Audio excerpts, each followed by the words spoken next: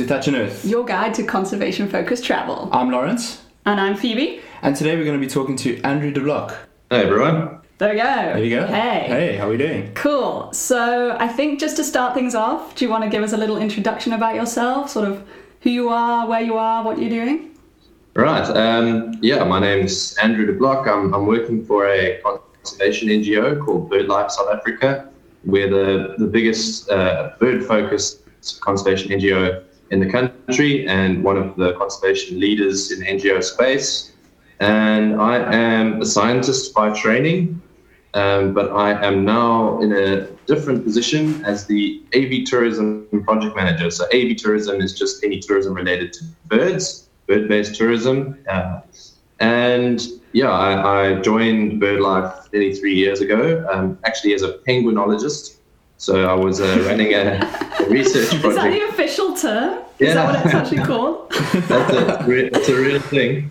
Penguinology, the study of penguins. So I was doing a research project using GPS trackers to study their foraging behavior and then feed that back for conservation purposes in terms of protecting their important foraging sites. And then this position came up, this is a new position within BirdLife South Africa, and just really aligned with what I wanted to do. Like I said, I'm a scientist by training, but I actually have worked as a bird guide kind of semi-professionally while I was studying at UCT.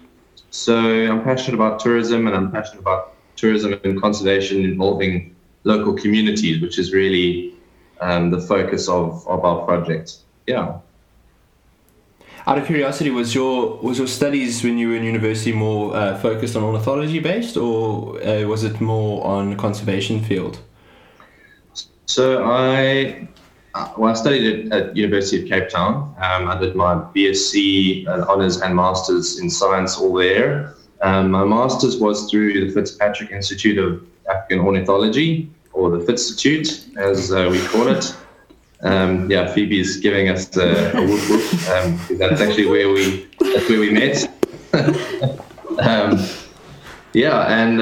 So my thesis was science-based, obviously. I was looking at the effects of boat-based tourism on waterbirds at De Hoopvlei, which is a Ramsar wetland, so it's recognized globally for its importance for waterbird populations. So I had 3 chapters. The first 2 were very science-heavy and looking at behavioral interactions and things like that. And the third chapter was literally a list of management guidelines for running eco-friendly boat tours. So I had a really nice mix between conservation and kind of pure science. But I always like the idea that science should be applied. There is space for kind of blue sky science and just knowing things for knowing's sake. But I prefer it, especially when there's, urgent need for, answering questions with, scientific-based evidence. Science should be applied wherever possible and kind of get towards answering conservation questions. So, I really enjoyed that applied part of my studies. Awesome. I could not agree more. Like, that's a huge thing that I believe in, is that we need that science for science sake could be a waste in some capacities. So what was your key finding of your work in De Hoop? Was there one major message that you need to sort of, or you felt you needed to pass on to the management and the boat tour organizers?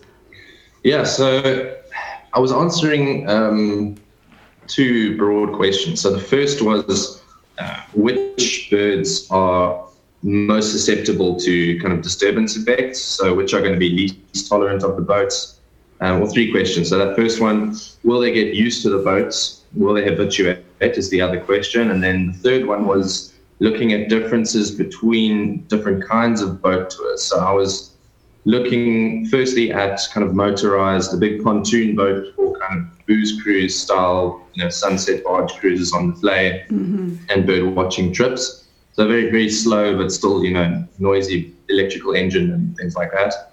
And also then at kayak-based tours. So the idea being that kayaks are, much less noisy, less kind of, obtrusive in the landscape, and looking at how the birds differed in their responses to that. So the first the first question, which birds were most disturbed by the boats? Generally the larger birds, so like pelicans and great-crested grebes and the larger cormorants and geese and things like that. Smaller birds tended to let you get a little bit closer. And there's a few kind of ecological reasons for that. Obviously, it's a lot more energy for a bigger bird to get out of there, and they have a bigger risk because of that. So they generally will move off at greater distances. In terms of habituating, there was very limited evidence for habituation. A little bit of evidence, but there are kind of some external factors that might have been influencing why some birds were more, tolerant than others. I mean, birds have personalities and are individuals as well. So you get more brave birds, less brave birds, etc. And the third one, I mean, so what would your guys' prediction be? Big boats versus kayaks. What would you think would be the difference? See, instinctively, I would say a big boat, but then I wonder if the kayaks get closer to the sort of nesting sites and closer to the banks, I guess. And maybe then they'd have more of an effect. I don't know. What would you think? I mean, going off straight assumption, I would assume that a kayak would get closer just because of the noise interference. But then again, if a bird has learned that big boats equal food, habituation could mean that they would be a little bit more inclined to go to a bigger boat because they know that they could get a reward from it. So I'm actually on the fence. I wouldn't know unless I actually spent a bit of time watching it, and unfortunately I haven't really had a chance. So I suppose the question is thrown back to you. What is the answer on that? So yeah, I mean, we had assumed as well that the bigger boat, because it's more noisy and more visually obvious, that would be more of a disturbance, and it actually turned out the complete opposite. So the birds reacted much more violently and further away to the kayak approach than from this big kind of metal square object coming at them, which was the big pontoon boat.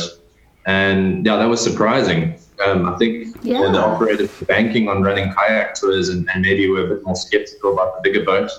And I guess the reason, we think the noise is a disturbance factor, but actually the noise kind of lets the birds know that the boat is coming and there's less of a surprise. Makes sense. They can get used to that, whereas the kayak is like this stealthy, very low to the water, object, and you can see a human in a kayak. It's not so easy in a bigger boat.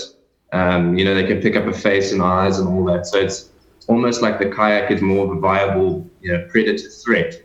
I think. I mean, that's conjecture. It's hypothesis. So. It was an interesting study and quite interesting outcomes. That's actually super interesting because there's been a lot of debates of whether we introduce sort of electric vehicles into the bush rather than your big old Land Rover that's really noisy. And I think a big argument against it is you then start surprising animals, and a surprised elephant doesn't tend to be a happy elephant. And really that noise of the car coming along that they're used to, and then it just gives them a bit of time to be like, okay, cool, we know what it is, we're happy with that sound, rather than boom, suddenly there's a car and there's people and you shock an animal, which never turns out well. I think that's really interesting. When you startle an animal, I mean, with a bird, it's that flight or fight response. Generally, a bird's not going to attack you, the bird will fly away. But when you're dealing with elephants and rhinos and lions, that fight or flight might actually backfire on you quite spectacularly. It does change the tone somewhat. Yeah, and the noise, I mean, it is disruptive and disturbing to the animals, but it's something that they can get used to, and then they start, they realize that it's not a threat to them, and they can kind of start to tolerate it. But a silent vehicle, I think, would be, I mean, again, you think it would be less disruptive, but actually it can be a lot worse. Yeah, I completely agree. I think sort of going off your work in De Hoop, it really presented an interesting argument for me. So as part of Thatch and Earth and sort of personally, I have quite a big issue with the Big Five and reserves selling themselves on having the Big Five. And I just wanted to get your thoughts on sort of how birding can open up spaces that wouldn't necessarily attract your traditional sort of safari, in quotes, tourist, because De Hoop doesn't have the Big Five, but it's absolutely spectacular. And I wonder if the reserve does just as well with birding tourists, or whether it finds that it's still struggling because it's not got that sort of mega fauna that most people are told to look out for on their trip to Southern Africa. It is an interesting one. The Big Five has been such an effective marketing tool for wildlife-based tourism in South Africa. I mean, just the proliferation of reserves around that Lowveld area is just staggering, and the numbers of people that go through there. But I definitely think people miss out by just going on the blinkers, and that's all they want to see. They want to see lions and leopards and rhinos and elephants. I mean, those are all spectacular things to see, don't get me wrong, but there's so much more to offer out there, and that's very kind of focused tourism. If people kind of broaden out to, enjoying, I mean, the ecology of South Africa is so amazing, like the different habitats that you can get to. I mean, it's not even getting into the bird life. I mean, we've got over 850 species of birds in South Africa.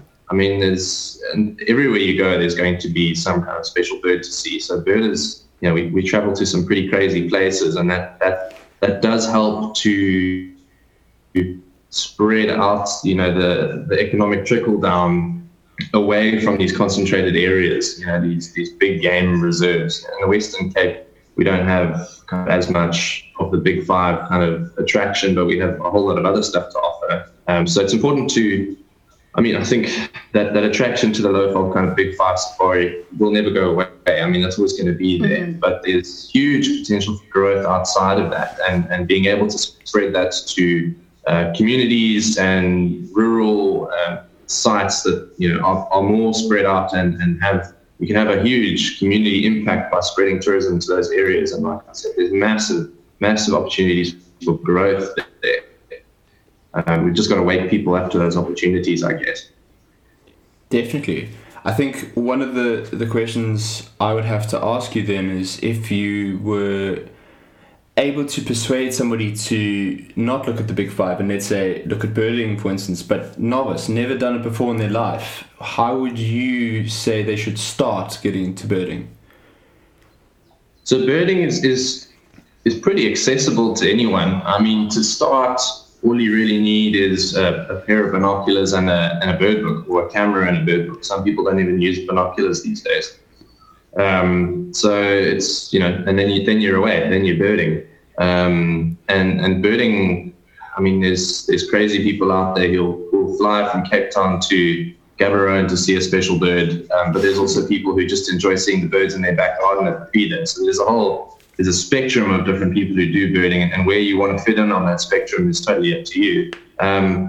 But if you're a total novice and you're not sure what to do, the best thing is to get out there with someone who is more experienced and knows what you're looking at and what you're looking for and how to find those things, to show you the ropes. And I mean, if you're not going to go out with a friend or something like that, then hiring a local guide is the absolute best option. I mean, so BirdLife South Africa has a network of guides that we've trained up, and we call them our community bird guides.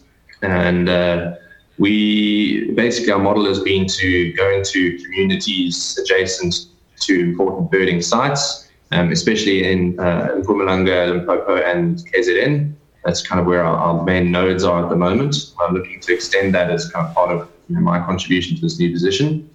And we take these individuals out of these communities and train them up from complete scratch to become professional freelance bird guides. And we keep good communications with them. We help them out with marketing and soft skills training and business management and things like that. So looking for someone like that who needs the business and has the skills and knows those local patches intimately is the best way to do it. Just getting, thinking back on my own birding, I won't call it a career, but just the growth of my hobby. Definitely there's a few individuals that stand out, and some of the best birding experiences I've had have been with, local guides. So that would be my advice. Definitely. I mean, local guides, they can make or break your trip. And usually it's those local guys that show you those inner little ropes that have been quite intricate when it comes to the birding world. I mean, Phoebe and I, when we were in St. Lucia, we met a chap, for the love of me, I can't remember his name exactly, but he took us through and showed us some amazing things, but we would never have known that was there if it just wasn't for him. And I mean, we walked on the same path the day before, and he was just like, no, but if we stop here, and before you know it changed our experience completely. And just to touch on that a little bit more, when you say that you offer this soft skill package, so to speak, plus a bunch of other different skills in combination, would you say that that's more of a qualification that you guys offer if you make it into this program? So, yeah, we do offer them accredited qualifications. They come out of the courses with, we've been using the FAGASA Level 1 Nature Guiding qualification in the last few years. We are looking at building our own bird guide specialist course, but that's a long road to follow in terms of building a curriculum and getting it accredited and things like that. So what we've been doing in terms of training is using the base qualification of the FAGASA Level 1 Nature Guide, and then building onto that with extra skills in birds and birding identification and biology. And then a lot of these guys, I mean, they've got a matric certificate, but they don't have knowledge around how to run a business, how to deal with taxes, how to interact with clients. Often there's quite a big cultural divide. These guys are, they've been brought up in very rural areas, and now they're dealing with high net worth Americans who are coming onto it, South Africa. How do you bridge that cultural divide and make sure that you're giving the Americans an experience that they're going to value, and you can translate what you know here to something that they'll understand and appreciate. So working out those little soft skills is really, I'd say, as important, if not more important, to the making a good bird guide than the actual bird identification and that kind of thing. So that's 100%. We try and get as all around training as possible, kind of on top of the required accredited courses for them to be registered guides. Absolutely. So as I think we're all horribly aware, the tourism industry across the world has taken a major hit this year because of COVID. How are the bird guides as a whole unit coping with the COVID lockdown? Is it affecting your training of them? How's that all going? So the coronavirus pandemic has been devastating for our community bird guides. These are guys who generally support large families, including their own kids and often their parents, and often nieces and nephews as well. They are people who don't have a lot of savings backed up for emergencies such as this. I think this caught everyone unawares, and included. So BirdLife South Africa had to do something about this. These are people that we care a lot. We have very good relationships with them. They are key service providers for our birding community. And it was just the right thing to do. So we came up with the Community Bird Guide Relief Fund. We kickstarted it with 20,000 Rand of our own funding, and then basically went through a crowdfunding appeal to the birding communities and nature-loving communities at large, asking for contributions. And I'm really glad to say that the response has been absolutely phenomenal. We have now about 40 guides being supported by this relief fund with monthly contributions. So it doesn't appear like a lot of money, but these are amounts that are probably 3-4 times the family grants that a lot of people in their communities live off. So it is a meaningful amount of money. It covers all the essential costs such as food, water, medicine, electricity, a part of rent. So the guides have just been immensely grateful. I've been inundated with messages, especially photographs of full shopping trolleys full of food items and baby food and things like that. And every month when those monthly contributions go off, the guides are just so effusive in their thanks, and they're just so grateful to everyone who's contributed to the fund. So if you are listening to this and you have contributed, know that it is meaningful. It makes a big difference in these people's lives, and they are very, very grateful for it. If anyone wants to contribute any more to the relief fund, they can do so. The easiest way to do it is to visit our website, birdlife.org.za, and search for the Community Bird Guide Relief Fund. We are still taking contributions. At the moment, we have enough funds in the pot to keep up these monthly payments probably until October, definitely September, probably October. We're hoping to get them through to November or December, because that's when we think that our guides will be able to start working meaningfully. I think we're all a little bit uncertain about the horizons for tourism reopening and things like that. But we are still taking donations, so please, if you have some spare money lying around, I know that's not a common thing at the moment. Everyone's been hit really hard by this pandemic. It's a really nice thing to contribute towards. In the meantime, while the guides are not working, I've just been trying to keep their morale up, keep their skill levels up. I've organized for them to get some free bird apps, which would be prohibitively expensive otherwise. So a big thank you to Roberts Birds, Sasol Birds, and Bird Pro for offering their apps free of charge to our guides. That is immense generosity and will make a big difference to them and their ability to learn about new birds and also to educate clients when they take them out. So we've also been working on some remote soft skills training and things like that just to keep them sharp. So the guides are not sitting idle, and the wheels will still turn until tourism can resume. Wow, that's really inspiring, and it's quite humbling to hear that, you know, even the bigger companies out there are really looking after their own. And I can imagine for guides right now, it's a very, very intense place to be, you know, only expecting to get work in November, December. Oh, that's really tough. And it's really, really amazing to hear that you guys are going the extra mile and making sure that your guides are as comfortable as they can be in a situation that is really tough to be in. So if it does resonate with anybody else who's listening to this and you feel like you could help out or contribute in some way, we'll make sure we leave that information so you can get in touch with BirdLife and, you know, hopefully help somebody else out who's in a bit of need. I know that we all kind of need a little bit of a shoulder to lean on at the moment in time. So if you feel like you have the opportunity to provide that for someone else, that would be really appreciated. I can tell you that.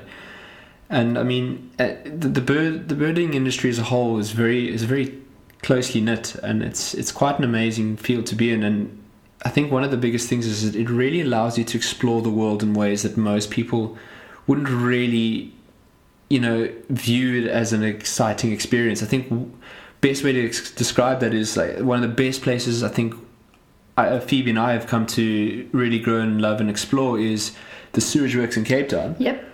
Best birding around. And I mean, like, to explain that to somebody is pretty hard, you know. It sounds so wrong. Like, you shouldn't be going to a sewage works on a Saturday morning, but it's worth it, guys. It's really, really cool. Worth it. I mean, the smell is definitely not great, but if you can put that aside, the birding is unbelievable. And I think that's one of the most beautiful things about birding is you can do it anywhere, provided that you're open to the experience. And I think one of the more interesting questions that I really like to get to know from you particularly is, what would be your most memorable bird sighting? And it doesn't have to be the rarest, although obviously rare is cool. What is the one sighting that really stuck with you, that resonated with you and, you know, made you think, yes, birding is for me? I'm going to give you two. One is local and one is abroad, so to speak. So the international one, I was lucky enough to join a research cruise on the SA Agulhas 2, which is our prime Antarctic research vessel. We went down to the pack ice in Antarctica, and I was doing bird observations as part of the scientific team. And there was one particular bird which I really, really wanted to see down there called the snow petrel.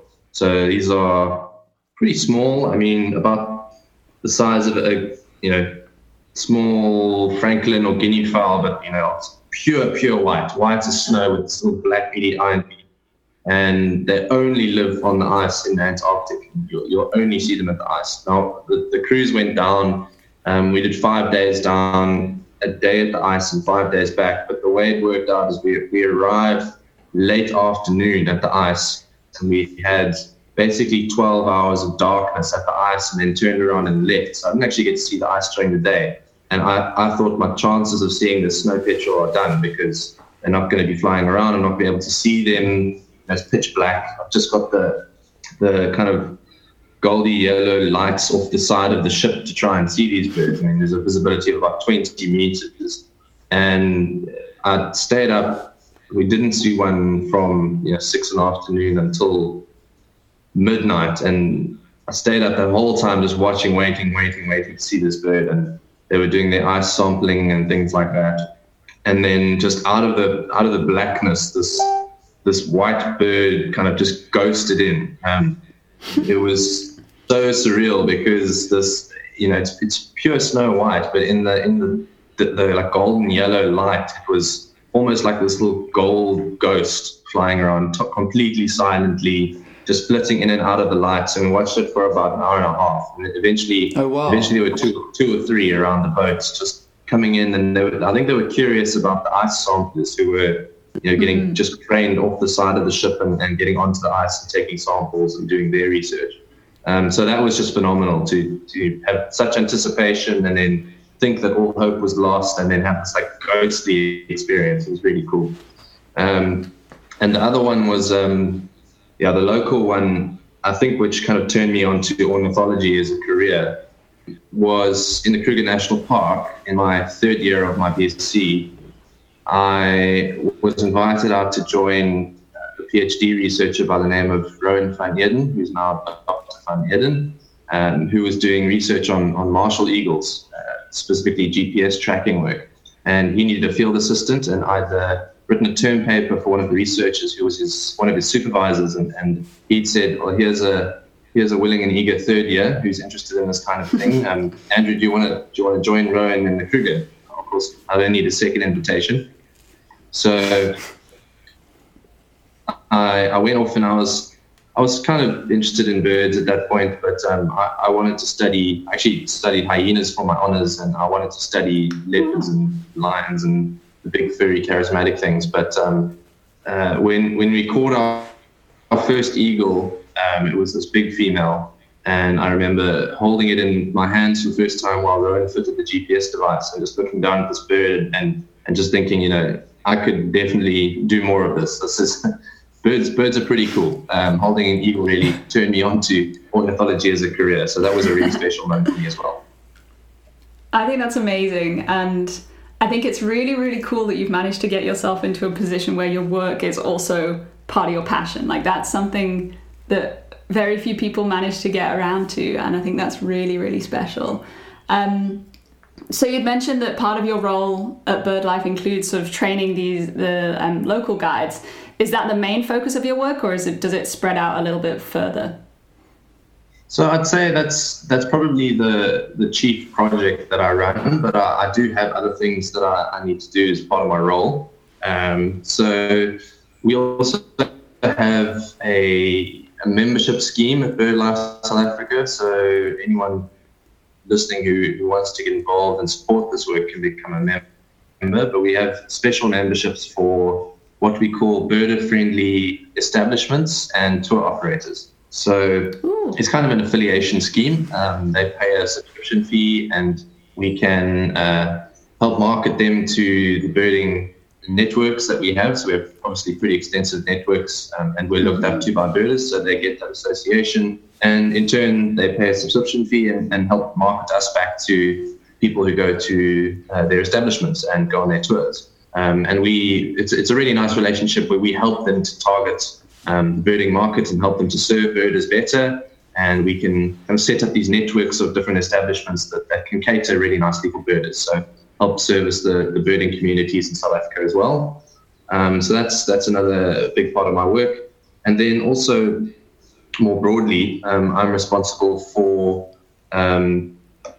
overseeing AV tourism broadly and helping to grow and develop the local and international market for this. So currently I'm working with a PR firm in the UK, for instance, to write up some media for them and some social media content around birding and why South Africa is such a great destination.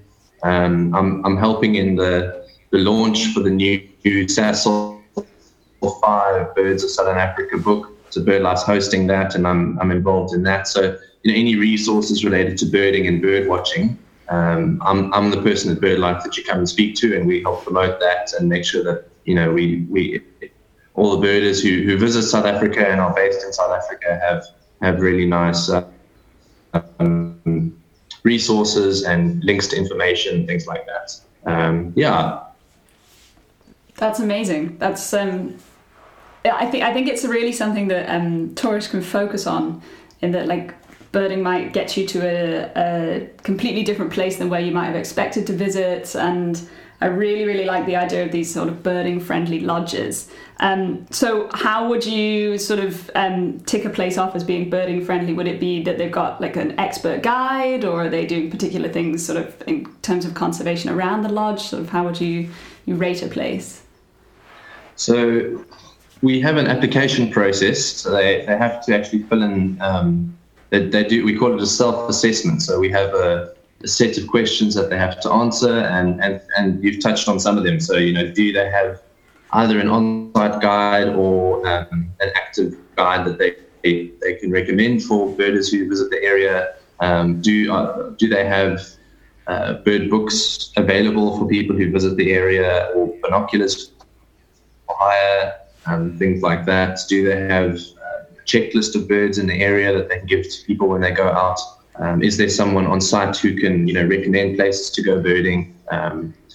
Do they have any disruptive activities? So, for instance, we don't have any establishments that have quad biking, for instance, because that's proven to be really, really disruptive. So we try and discourage those kinds of activities.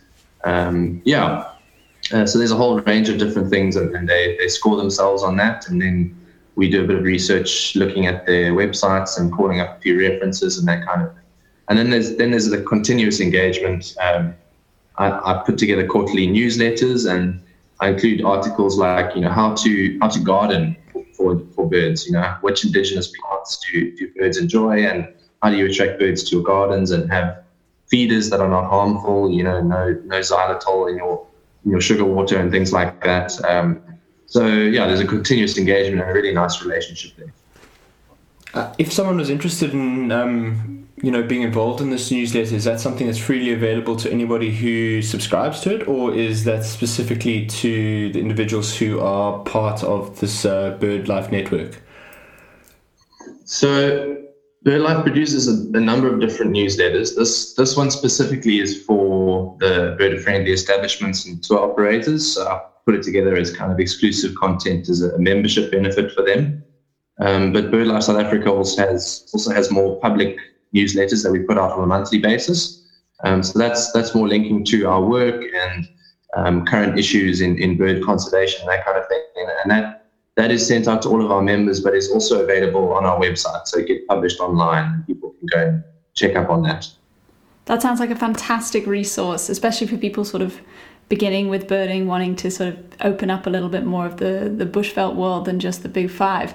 So say for people who are sort of, let's call it intermediate birders, what resources does BirdLife provide for people who are maybe sort of almost pushing about 300 birds that they've already seen, getting into making their lists? Is there anything like that? Another thing that I do at BirdLife South Africa is administrate the South Africa Listers Club. So if you know any bird watchers, we are generally quite invested in our lists. We like to tick off new birds and see new birds as often as possible. And the Listers Club is a place to build a community of South African birders. It's a very proudly South African concept. There's a lot of focus in South Africa for some reason on birding in the sub-region of Southern Africa. So that includes all of our neighboring countries. But we at BirdLife South Africa are obviously mandated to protect South Africa's birds and as such have a proudly South African focus when it comes to bird watching as well. So the South Africa Listers Club is for anybody who has seen 300 or more species within the bounds of South Africa. So that includes our 200 nautical mile, economic exclusion zone out to sea. So there's a lot of water out there that you can tick birds in as well if you have the opportunity to get out onto a pelagic trip or onto one of our flock to sea voyages. So every few years, BirdLife South Africa I want to say commandeers, but the right word would be commissions a trip with a cruise company, and we take birders out into the open ocean to go and enjoy some pelagic birds or seabirds. So that's one way to add to a list as well. And it also includes Marion Island. So Marion is a small island in the South Atlantic that is South African territory. It's a South African foreign territory. So any birds seen at Marion Island, if you're lucky enough to get there, are included. And incidentally, BirdLife South Africa is taking a Flock to Sea cruise in 2021 to go and visit Marion Island. And there are still around 500 birds left. There are just over 1,600 or 1,700 birds sold. I'm not sure on the exact number at the moment. So there's going to be a cruise full of birders going down to Marion Island. This is a real once-in-a-lifetime opportunity. So, if you want to join the South African Listeners Club, you just log on to the website. I can give a link for you to put out along with the podcast. And you put in your name, your hometown, and your total, and that's literally it. Then you can update that as you see new birds and get new lifers onto your list. Okay, fantastic.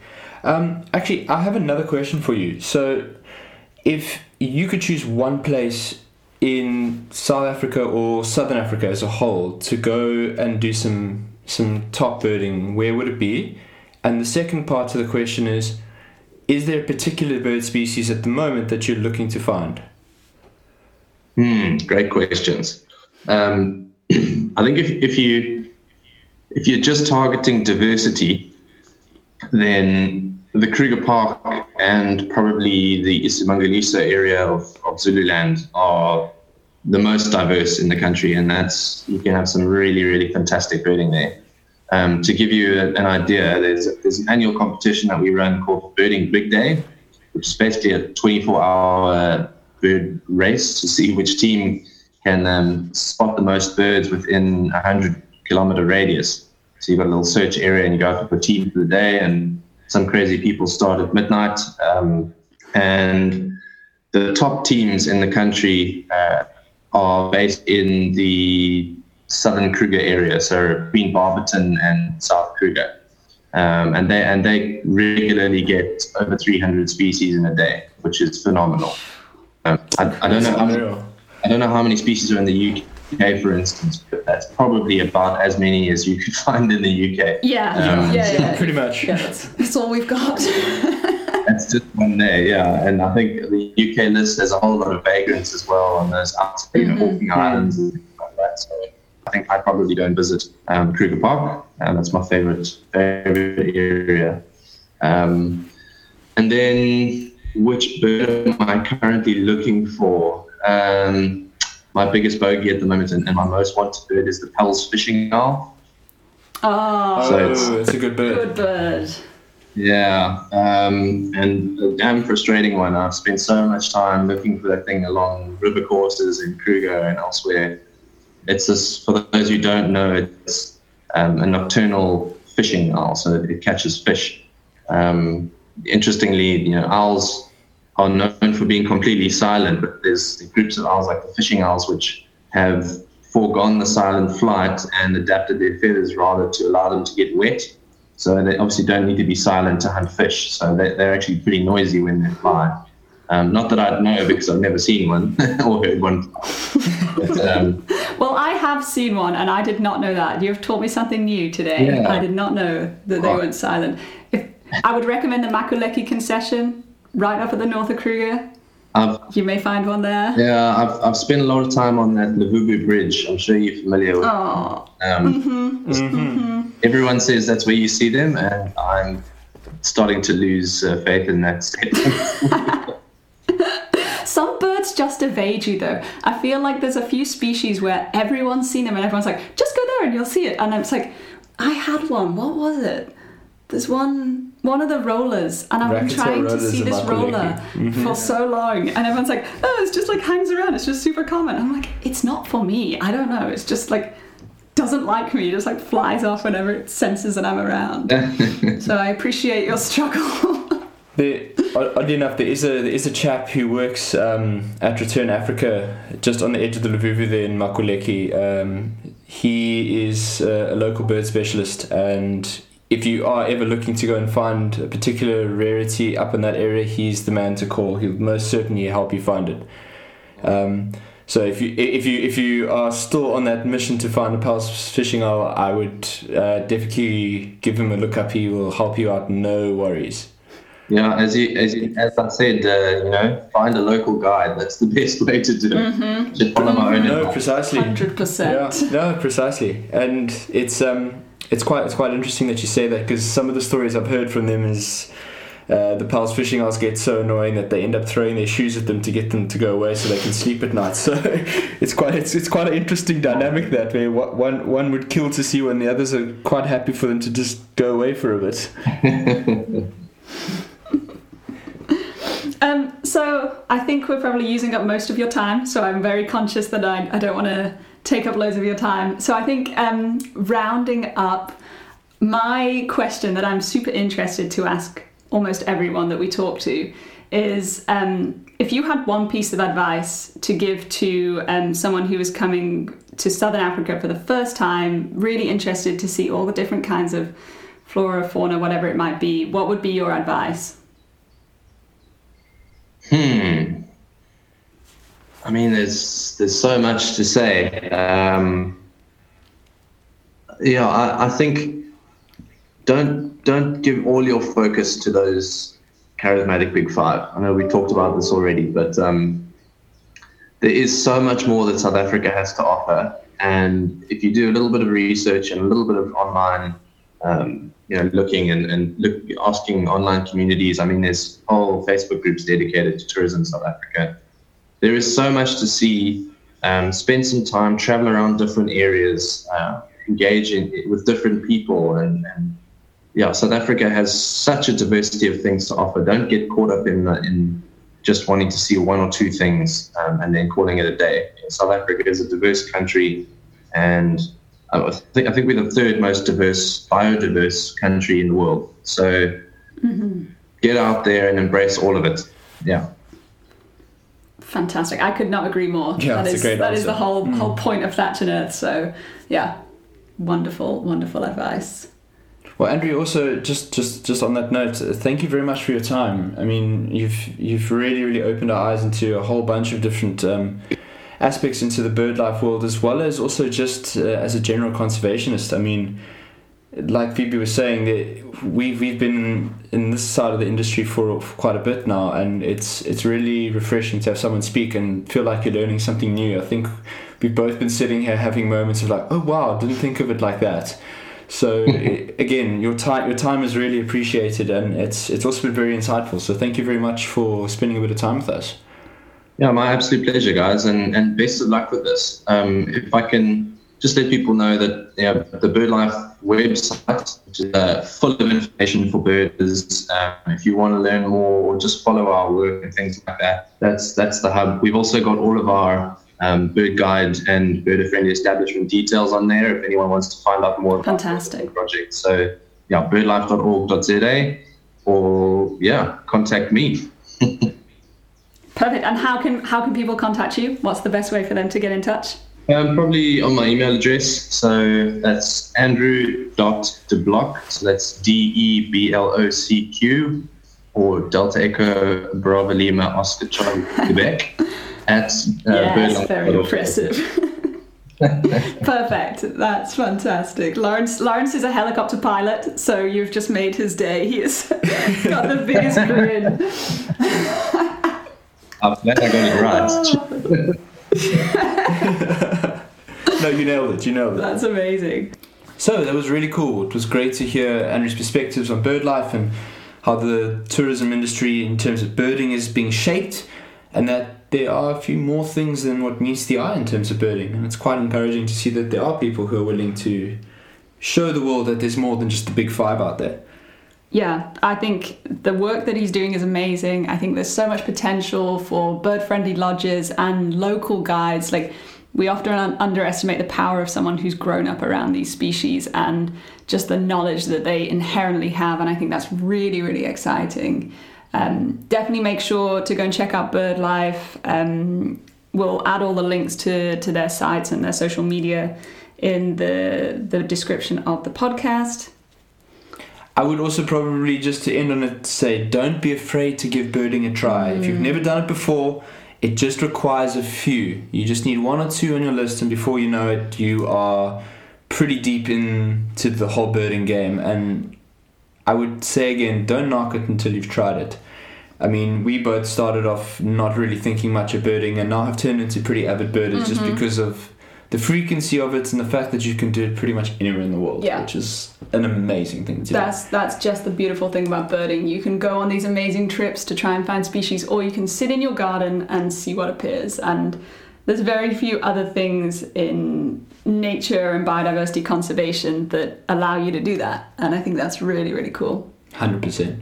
So don't forget to like and subscribe to this podcast. If you want to read up a little bit more about the BirdLife industry, or you want to read up a little bit more about some conservation topics and some hot burning issues, feel free to have a look at Thatch and Earth website. It will be thatchandearth.com, as well as check out BirdLife.